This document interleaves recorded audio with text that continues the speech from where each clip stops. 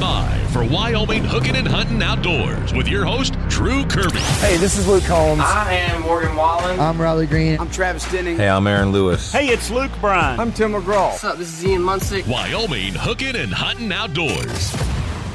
Another great week, another opportunity for us to bring in Wyoming Game and Fish Department to really highlight something that's been going on since 2017. That, Janet, I think this is probably one of the highlights of over the last 6 years, and that's bringing the Sauger back. You know, the Wyoming Game and Fish Department does a lot for native fish restoration, and I'm sure that a lot of listeners know a ton about our cut slam. You can travel across the state and catch the four subspecies of native cutthroat trout in their native waters. And so it's a pretty popular program. We have hundreds of people who do it every year, and it's kind of neat to get that certificate. But I think sometimes we forget that, we do a lot of other restoration work. For example, for those of you that love the walleye, we have reintroduced its cousin, the Sauger, which was native, clear back in the 1850s in the North Platte River. And we have with us today our fisheries biologist for the portion that we're reintroducing of the North Platte River, Nick Coburg. Nick, this is exciting. It really is. And last year I had a couple of opportunities to be in a boat where a Sauger was caught. And, the excitement that the guys get off of being able to catch a fish like this is pretty cool. Yeah, that's cool. I'm glad to hear people are enjoying the fish. We've been really encouraged to see them take as well as they have in the North Platte River and Glendo Reservoir. And I'm glad to see, anglers also enjoy having them back in the system. We were all talking a little bit earlier that the history of the Sauger here in central Wyoming, it really goes back to when Fort Laramie was active. Yeah. So, clear back in the mid 1800s, the 1850s or so, they're a major food source in Fort Laramie. I mean, how great is that we can look back and see these historical records and know that the North Platte River had Sauger at that time frame. Nick, you've been hands-on in this entire process, and it has to make you feel pretty good also when you know that they're taken back to the North Platte and really making it their home again. Yeah, sure. And I guess I have to acknowledge that I've been in this job only for the last 2 years, and all the legwork for this reintroduction started several predecessors ago, really back in the mid 2000s with, trying to find a source and trying to understand what all the moving parts would be with the reintroduction. And so in some ways I'm getting to do the coolest part of work that other people, struggled for years to make happen. So I feel fortunate about that. Do you have a ballpark estimate on about how many Saugers are running right now through the North Platte and Glendo? So in April and May especially, it seems like we can catch them pretty easily in the river upstream of Glendo with our electrofishing gear. And it's predominantly mature, so 3 to 5 year old fish that are that up in the river. I think a lot of the smaller ones spend more time in the reservoir. But I couldn't even guess at a number of how many there might be. But, we can easily electrofish 30 or 50 a day. When we go out and look, especially that time of year. And I've gotten reports of several that anglers are catching in the reservoir in the spring as well. You guys have been stocking these since 2017. What was the process leading up to that? I know you had mentioned that you kind of came in late in the game, but the process of finding them and getting the ball rolling. Yeah, so as you and probably a lot of listeners know, our hatchery system in Wyoming is geared toward producing a lot of cold water species, especially various types of trout. And so whenever we want to stock what we term a cool or warm water fish like walleye or sauger or any like crappie and sunfish, we have to negotiate trades with other states that have the infrastructure to make those fish. And so a big part of that scoping was just finding a source that was producing sauger and then ideally matching it with a river source and a source that was coming from a similar climate, various considerations like that make it more likely to be successful. So, that took several years to dial in exactly where the fish would come from and how many we could get and what size we could stock them out and things like that. So then once that was all worked out, we agreed to what we initially wanted was a 5-year introduction where we would stock every year for 5 years and then take time off so we could watch what they do and then more easily detect any wild sauger that were spawned, by not stocking them anymore. Unfortunately, the first year in 2017, we weren't able to get nearly as many fish as we hoped. There was some issues in the production end. So we ended up stocking them for 6 years in a row, with 2022 being the last year. And so now we're going to take some time off to wait and see if we have any wild sauger show up in the next few years. And you guys have ways to track certain fish throughout the way you have them tagged and electronics in them so that you can read the progress and where they're going. That's right, Drew. It's really kind of neat. We talk a lot about this show about kind of those, the big game, the things that we can all see.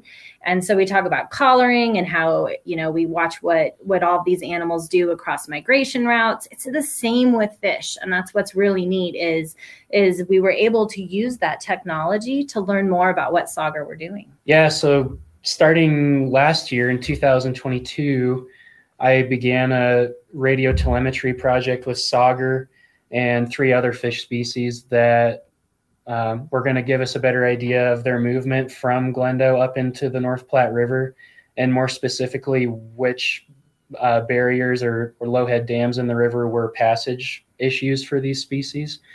So last year I put radio tags in 27 sauger, and then I'm going to put about that many more tags out this spring in 2023.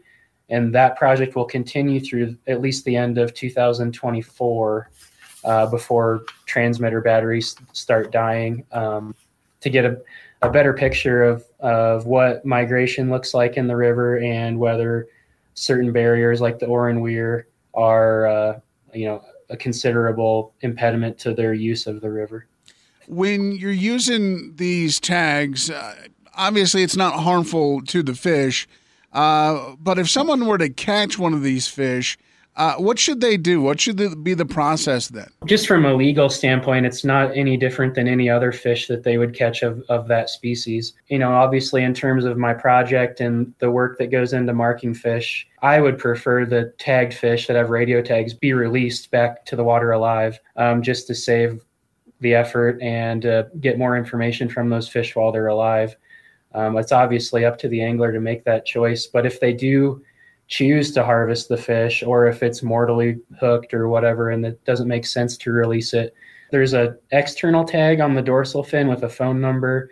I'd love to meet up and find a way to get the radio tag back so that I can put it back in another fish. And Drew, on our website, you can go into the search bar and type in sauger, and some news releases and some videos from our YouTube channel will pop up, and you can see Nick do these fantastic surgeries on these fish to insert these tags. And so that might give anglers a little bit more perspective on the effort that is going in to kind of track these native species and what Nick means by, it would be kind just to release it again to save a little bit of work. It's pretty awesome to watch these guys do stitches.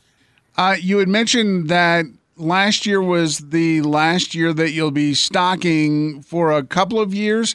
How long are you going to give it until you guys will restock again? Well, that's to be determined. I mean, the whole point of not stocking for a few years is to let off, and so that in the coming years, if we start seeing young, small sauger, we know that they're not the product of stocking and that those fish are spawning and recruiting successfully. If we see that successful recruitment, I would guess we probably will not stock again. Kind of anecdotally, last year we saw the first adult sauger in the river that had mature eggs. And so we have some pretty good, solid anecdotal evidence, at least, that they did spawn last year. So hopefully, like by next year, at least, those fish should be showing up. Well, again, if you haven't learned a lot about the sauger and you want to find out more about it, WGFD.wyo.gov is a great way to go and find out more information, and definitely watch those videos. And very quickly, as we're moving along here in the show, the sauger, they're cousins to the walleye. How much do they look like walleye, Nick? Yeah, that's one thing we hear a lot, and it's true. They're so closely related that they do have a lot of similarities, and especially just from a silhouette view, they're very similar. And so the primary differences are all based on coloration. So the Sauger will always have rows of dark circular or crescent-shaped spots on its dorsal fin. And walleye don't have that, even though some do have some pigment on their dorsal fin. It won't be the rows of little dots. And then the final biggest thing or bigger thing is the tail fin on a walleye has that characteristic white tip on the lower lobe that everybody I think has probably seen who walleye fishes. Will the size of a sauger and walleye be different, or are they close enough related that a sauger will grow as big as a walleye? Generally, there's a ton of overlap in the size that you'll see. I think if you look through a bunch of historical data throughout Wyoming, that like walleye will often reach a larger top size. But if you look at the whole range of sizes of all the intermediates, I mean, they overlap probably 98%. So it's not a really a size difference that you can rely on. And since we're trying to reintroduce these and make them repopulate themselves, are there regulations on these fish when you catch them of how many you can keep and the size? Yep, absolutely. So across the whole state of Wyoming, the Sauger regulation is the same. So whether you're fishing in the Wind River drainage or the Powder or the North Platte, you're allowed 2 Sauger in your bag or possession, and there's no size restriction. And so it's obviously a lot more restrictive than walleye because they are a native species that we're trying to conserve and enhance their populations. So we do have a more restrictive harvest regulation. Awesome. Well, if you want to find more information out, you can go to wgfd.wyo.gov. Nick, Janet, thank you. Yep, thank you, Drew. Game and Fish, of course, every week on this program. We'll have them back on another great topic next week. And if you want to find out more information about Sauger, you can hit them up inside the website, wgfd.wyo.gov. We continue with Brian Woodward from Rocky Mountain Discount Sports next. It's Wyoming Hooking and Hunting Outdoors. Welcome back. It's Drew along with Brian Woodward from Rocky Mountain Discount Sports on Wyoming Hooking and Hunting Outdoors. And Brian, this week, ups and downs. It was nice weather, then it snowed, and then nice weather again. Yeah, it was really nice. We had the biathlon guys here in town. They were competing, I guess, I think part of the Olympic team qualifications. And they got a nice, fresh little dumping of snow and kind of made things interesting up there. It's interesting how much we take it for granted that is right here in our backyard. We had people here from all over the country, and they were just raving about how great it is up on Casper Mountain. Yeah, it's really, really cool to see how much effort they put into just maintaining and grooming those courses and the number of shooting stations that they had. I don't think most of us even realized that it was there. And obviously doing an event like that or being snowshoeing or cross-country skiing, you got to have the proper apparel. You don't want to be too hot. You don't want to be too cold or restricted. Yeah, we had quite a few people that, maybe we were expecting to be super cold and we're layered up a little bit too much, and we're coming in and scaling down a little bit. The sun came out and the big W held out for us, so it wasn't terrible up there for them. And we've got everything that they needed to kind of get them through. On the other hand, we're hoping for nice weather so we can get out on the boats on the open water.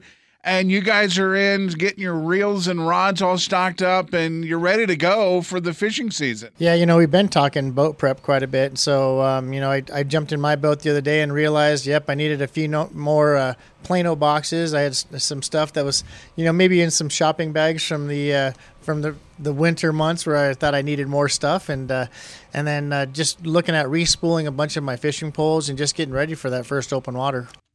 Doing that, being prepared is one thing, but you get a little anxious because you want to get out on the water, but not quite yet. And obviously during all this preparing, and there are some items that you make sure you always put in your boat that maybe you always have. What are a couple that you have?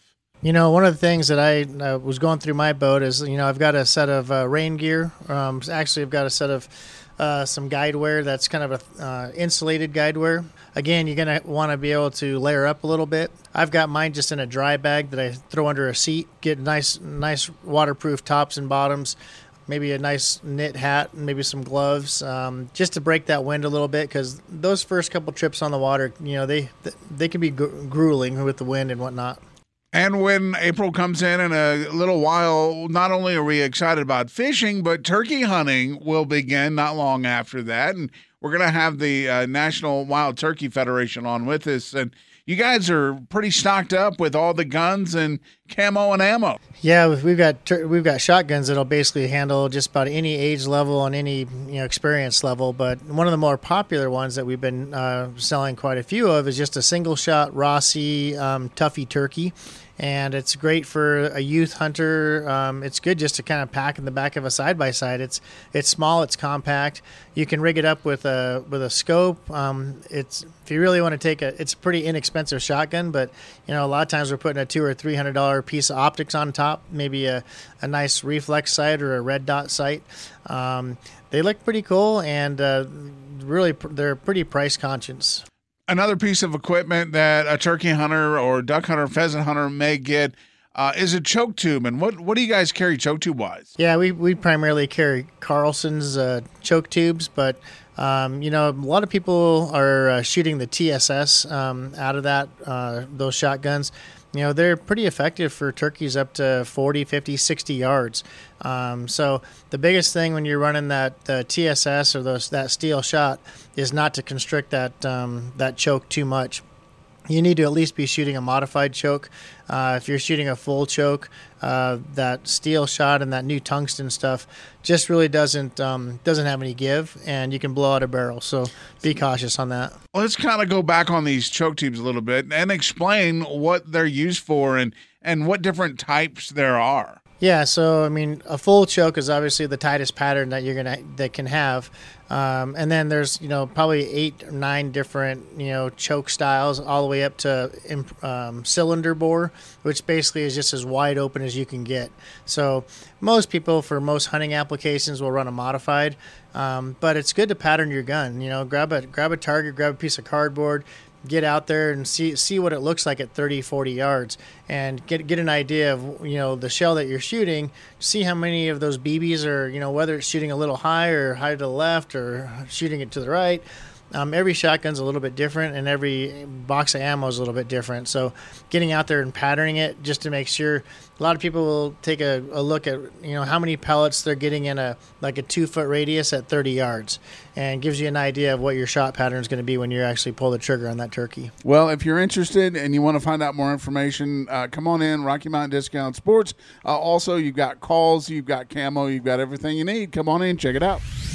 It's Wyoming Hooking and Hunting Outdoors.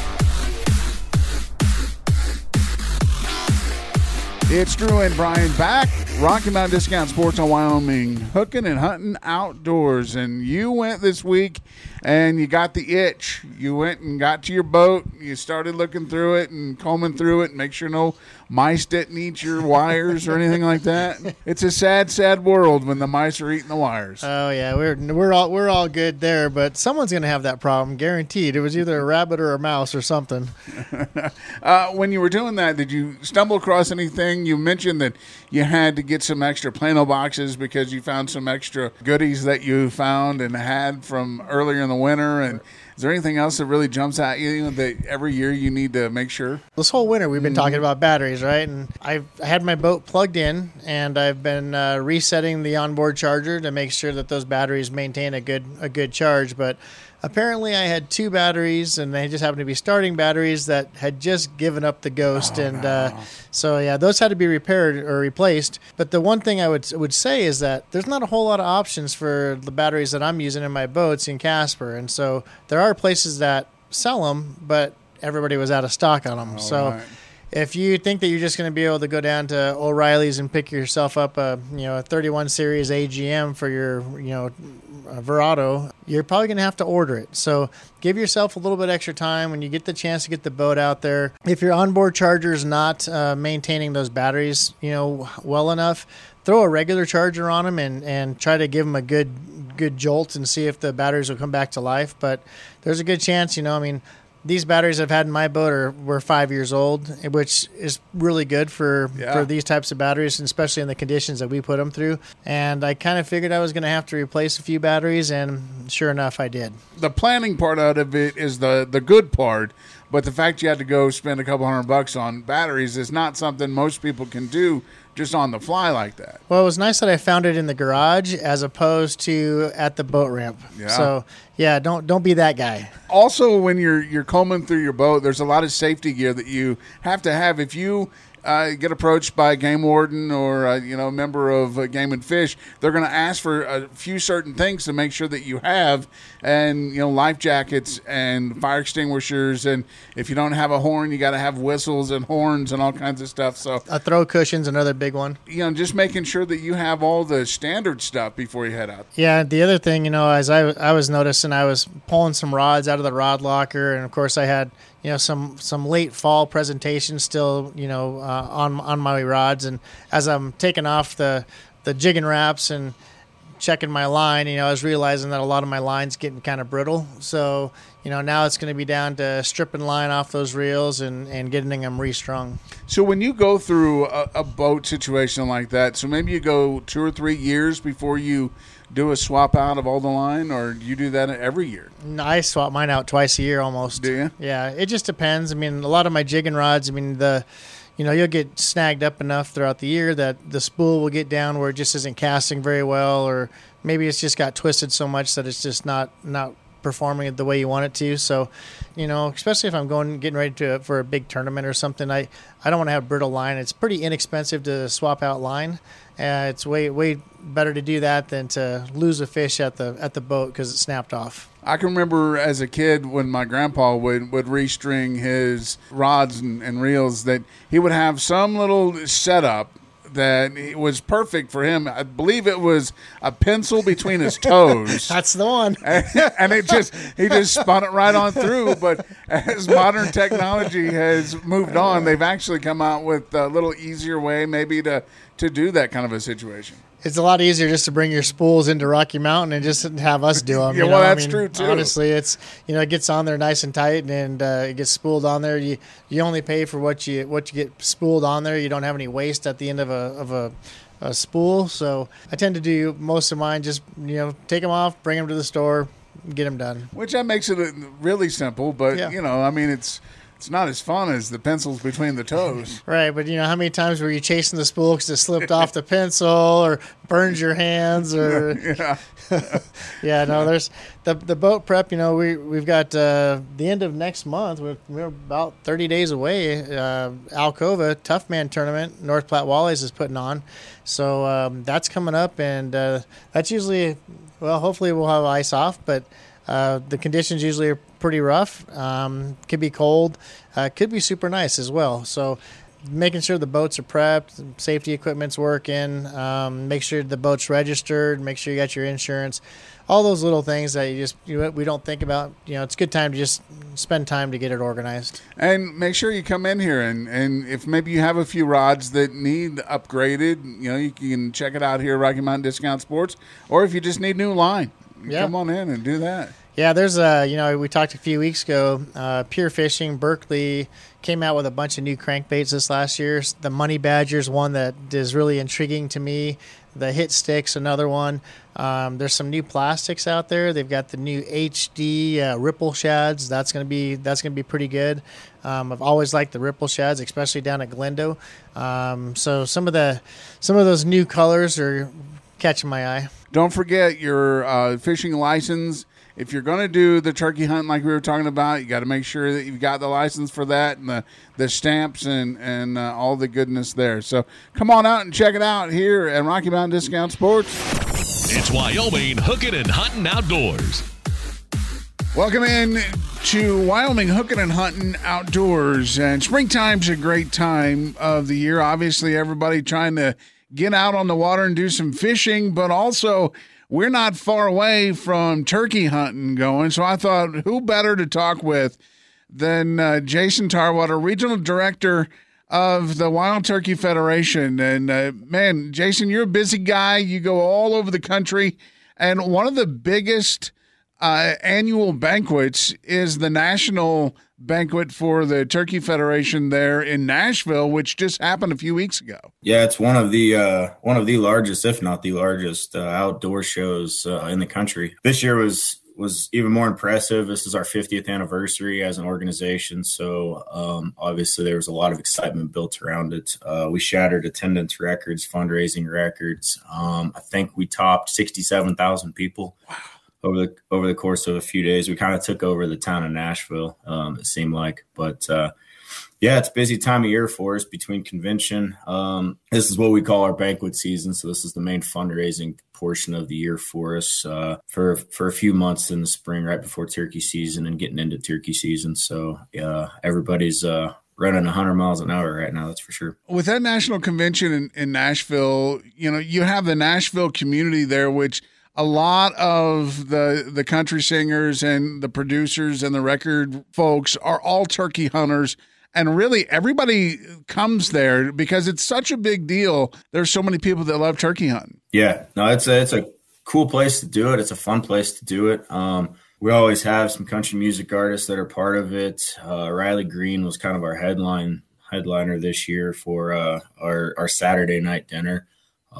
We've had some really good shows in the past, but yeah, we picked it specifically for that. It's an entertaining city. How does the National Wild Turkey Federation help conservation? I mean, you guys draw that many people and you do all these banquets, so that means you guys are giving back a lot. We're probably one of the most successful conservation groups when it comes to actually putting money on the ground and getting projects done. And some of our big things that we do, we have a huge outreach program, getting kids and women and even just non-hunting adults into the outdoors. We're big into, access. Like, for instance, in Wyoming, Access Yes is a big deal for a lot of people to allow access for hunting. And we give a huge percentage every year of our funding capabilities to that program.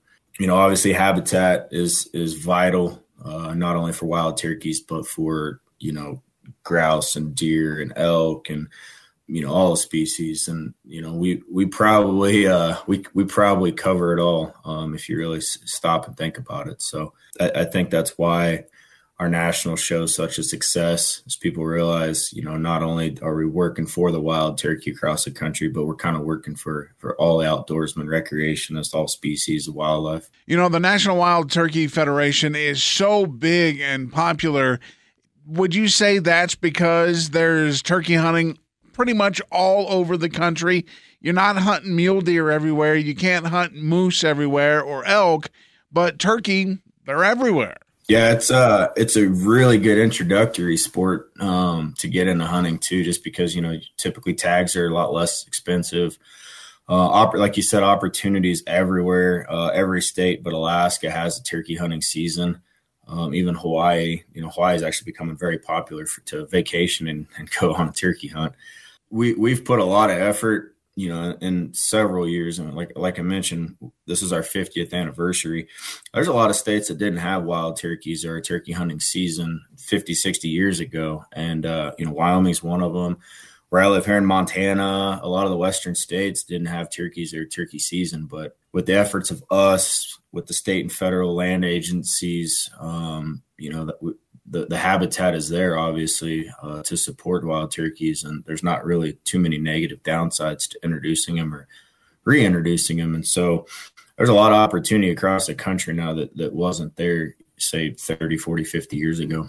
What kind of work goes into introducing turkeys into, say, Wyoming, when, you said that they weren't really here, but then now there seems to be a plenty of turkey? Yeah, I mean, the main thing is evaluating habitat. I mean, the birds not only need place to nest and raise their broods after they hatch, but one of the big limiting factors in Wyoming for turkeys is surviving the winters that we have. Typically, some type of ag has to be around. There's a lot of birds that make a living in the winter unfortunately, off of haystacks and feedlots and things like that. And that's where sometimes they'll get a little bit of a bad name for themselves. But they've got to be able to make it through the winter, and there's got to be a food source around, especially when we get heavy snows and the cold weather. Where the habitat is suitable for those birds to live year round in Wyoming, there's birds there. State did a good job of putting birds where they thought they could make it, and in a lot of cases they've thrived. And downtown Casper is one of those locations. There's a few places where they do get a bad name for themselves. Downtown Casper, up in the Sheridan, Buffalo area, they're in the foothills of the Bighorns, kind of the same boat.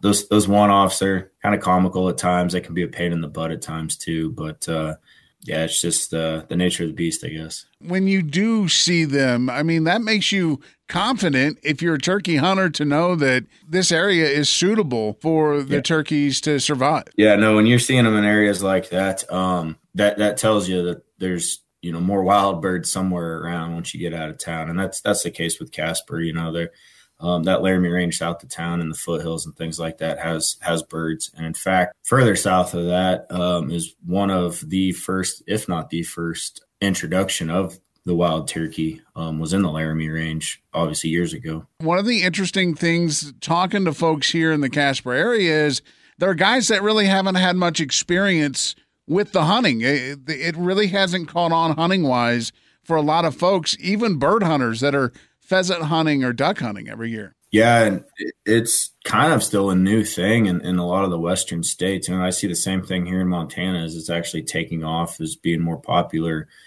spring activity. So it's really cool to see. It's helping us, throughout our volunteer ranks too, is you get more people that are more interested in turkey hunting. So they're reaching out to our local chapters, asking how they can help out, what they can do. In all reality, compared to, in the Midwest or the eastern states, it's relatively a new thing, turkey hunting is. And it's, like I said, it's really cool to see that happening. For those that maybe are just thinking about starting and going to go out this year for the first time, what are some things they need to really keep in mind when you're going out to hunt these turkeys?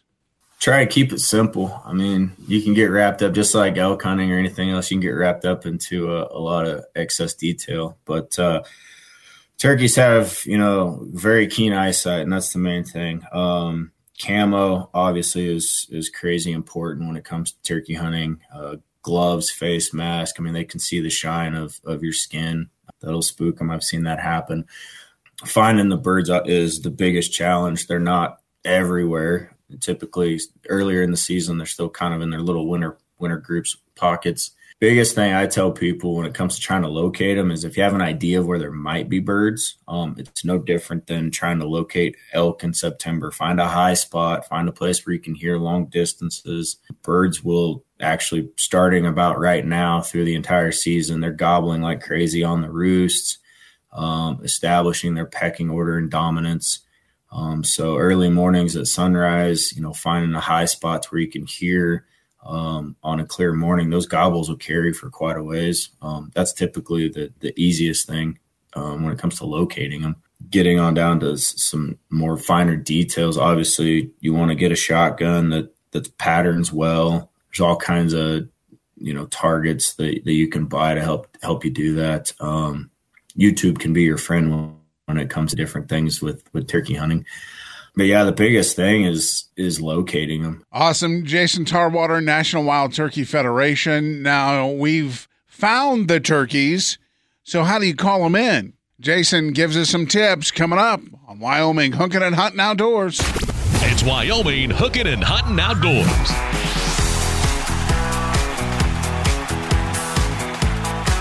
It's Wyoming Hooking and Hunting Outdoors. Hey there, it's Drew. You can always hit us up in the My Country 95.5 app if you have any questions, comments, or concerns. We're talking with Jason Tarwater from the National Wild Turkey Federation. And Jason, we were mentioning about hunting turkeys, and you see a difference of turkeys in the fall and turkeys in the spring. The main difference is in the spring, these birds are going through their mating rituals. So they're a lot more talkative. The difference between that and in the fall, you're typically finding big flocks, maybe setting up in front of them, ambush points, spot and stalk type of a thing. In the spring, which my personal opinion is the best time of year to turkey hunt. You're interacting with the birds, calling them, using that mating ritual time frame kind of to your advantage. It's a lot more fun to me, and people that, I don't think there's too many people that would disagree that are avid turkey hunters. I mean, it's no different than chasing down a bugling bull and trying to get him to come into archery range or something like that. So what kind of a call can a beginner look at and be able to pick up quickly? I mean, you mentioned YouTube earlier. That obviously is going to be a real big assist on your part. A couple of the easiest ones are that I always try to recommend is box calls. They're pretty self-explanatory. They're easy to run and operate. What they call pot calls, which can be a surface of either slate or glass. There's a few other styles out there. A slate call is probably also one of the easiest. That's what I always try to recommend to beginners. If somebody is used to elk hunting, and calling elk with the diaphragm call, a mouth call, that's my go-to. I've been doing it a long time. But if you're used to running one, it's just a little bit different pitch and tone. And anybody that's ran elk calls before can pick up on a diaphragm call pretty quickly, typically. Morning hunt, midday hunt, evening hunt. Is there a better part of the day? Early in the season, the birds are still in pretty big flocks. Toms might have, groups of anywhere from 5, 6 to 20 hens flocked up, just like an elk would with his harem of cows. It can be a little tougher sometimes. They haven't been called out a lot, which is good, but it's really hard to pull a tom from, a big group of live hens. But as season progresses, when birds fly down in the morning, hens start leaving to go sit on nests throughout the day. Some of my favorite time frames have been, after 10 o'clock in the morning when that starts happening. Sometimes you can find those toms out by themselves. Their hens ran off. They lost them, something like that. And then also later in the season. I mean, I hunt in April. I don't get really excited until about that May time frame because, for one, with our weather, your odds of getting better weather, at least in May, are a lot better. The other reason is a lot of those hens have been bred. They're kind of dispersed now. They're not in big flocks, and so it's a lot easier to find a tom by himself, looking for maybe that last remaining hen that hasn't been bred. Typically, they're a lot easier to call in. I prefer midday and towards the last half of the seasons typically. Now, Jason, are you using shotgun or are you into the archery turkey hunts? I've done both. I've gone back and forth. I went through a little spell of archery only for a while, just for the added challenge. Anymore with the way my scheduling is with banquets and being on the road, I like to be more efficient.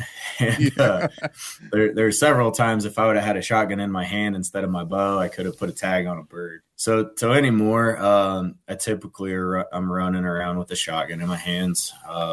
I have scaled down. I use a 20 gauge anymore just because they're lighter to carry around. With the technology of the shotgun shells these days and choke tubes, things like that, you can still be very, very deadly with even a 20 gauge. And there's guys that are now their challenges, 410s, which is cool. You just got to know your limits like everything else. Well, really excited, Jason, that you spent some time with us and really appreciate you doing that because, like we mentioned, a lot of people haven't really jumped into the turkey hunting yet, but hopefully we can get them fired up. And like you said, it's so much easier to get a tag or a license for turkey hunting than it is for a big game. Yeah, no, it's definitely an opportunity sport. I've always tell people, if you like elk hunting in September, like try turkey hunting and don't be afraid to get away from the ranches and the feedlots where you see them in the winter all grouped up, because in a lot of people's eyes that's not much of a hunt. It's not much of a fun hunt. But if you wait later in the year, those birds disperse away from those feed sites, and that's when you can really chase them around the hills. And it's just like a spring elk hunt with a heck of a lot easier pack out if you do kill one. Yeah, no doubt. Jason Tarwater, Regional Director of the National Wild Turkey Federation. You want more info, go to nwtf.org. Jason, man, thanks again, and definitely want to talk to you again down the road and see how you fare this spring. Yeah, absolutely. I appreciate you having me on, and anytime, man. Awesome. Thanks so much, Jason. Jason Tarwater, Wild Turkey Federation. A big thanks to Brian Woodward and Rocky Mountain Discount Sports, along with Brooks Company, for making this show possible. Now remember, you can catch all of our shows on demand in our station's app. Have a great week. We'll talk to you next time on Wyoming Hooking and Hunting Outdoors. Wyoming Hooking and Hunting Outdoors with Drew Kirby. If you have a question, want to make a comment, or have an idea for a show topic, message us on the My Country mobile app. Wyoming Hooking and Hunting Outdoors.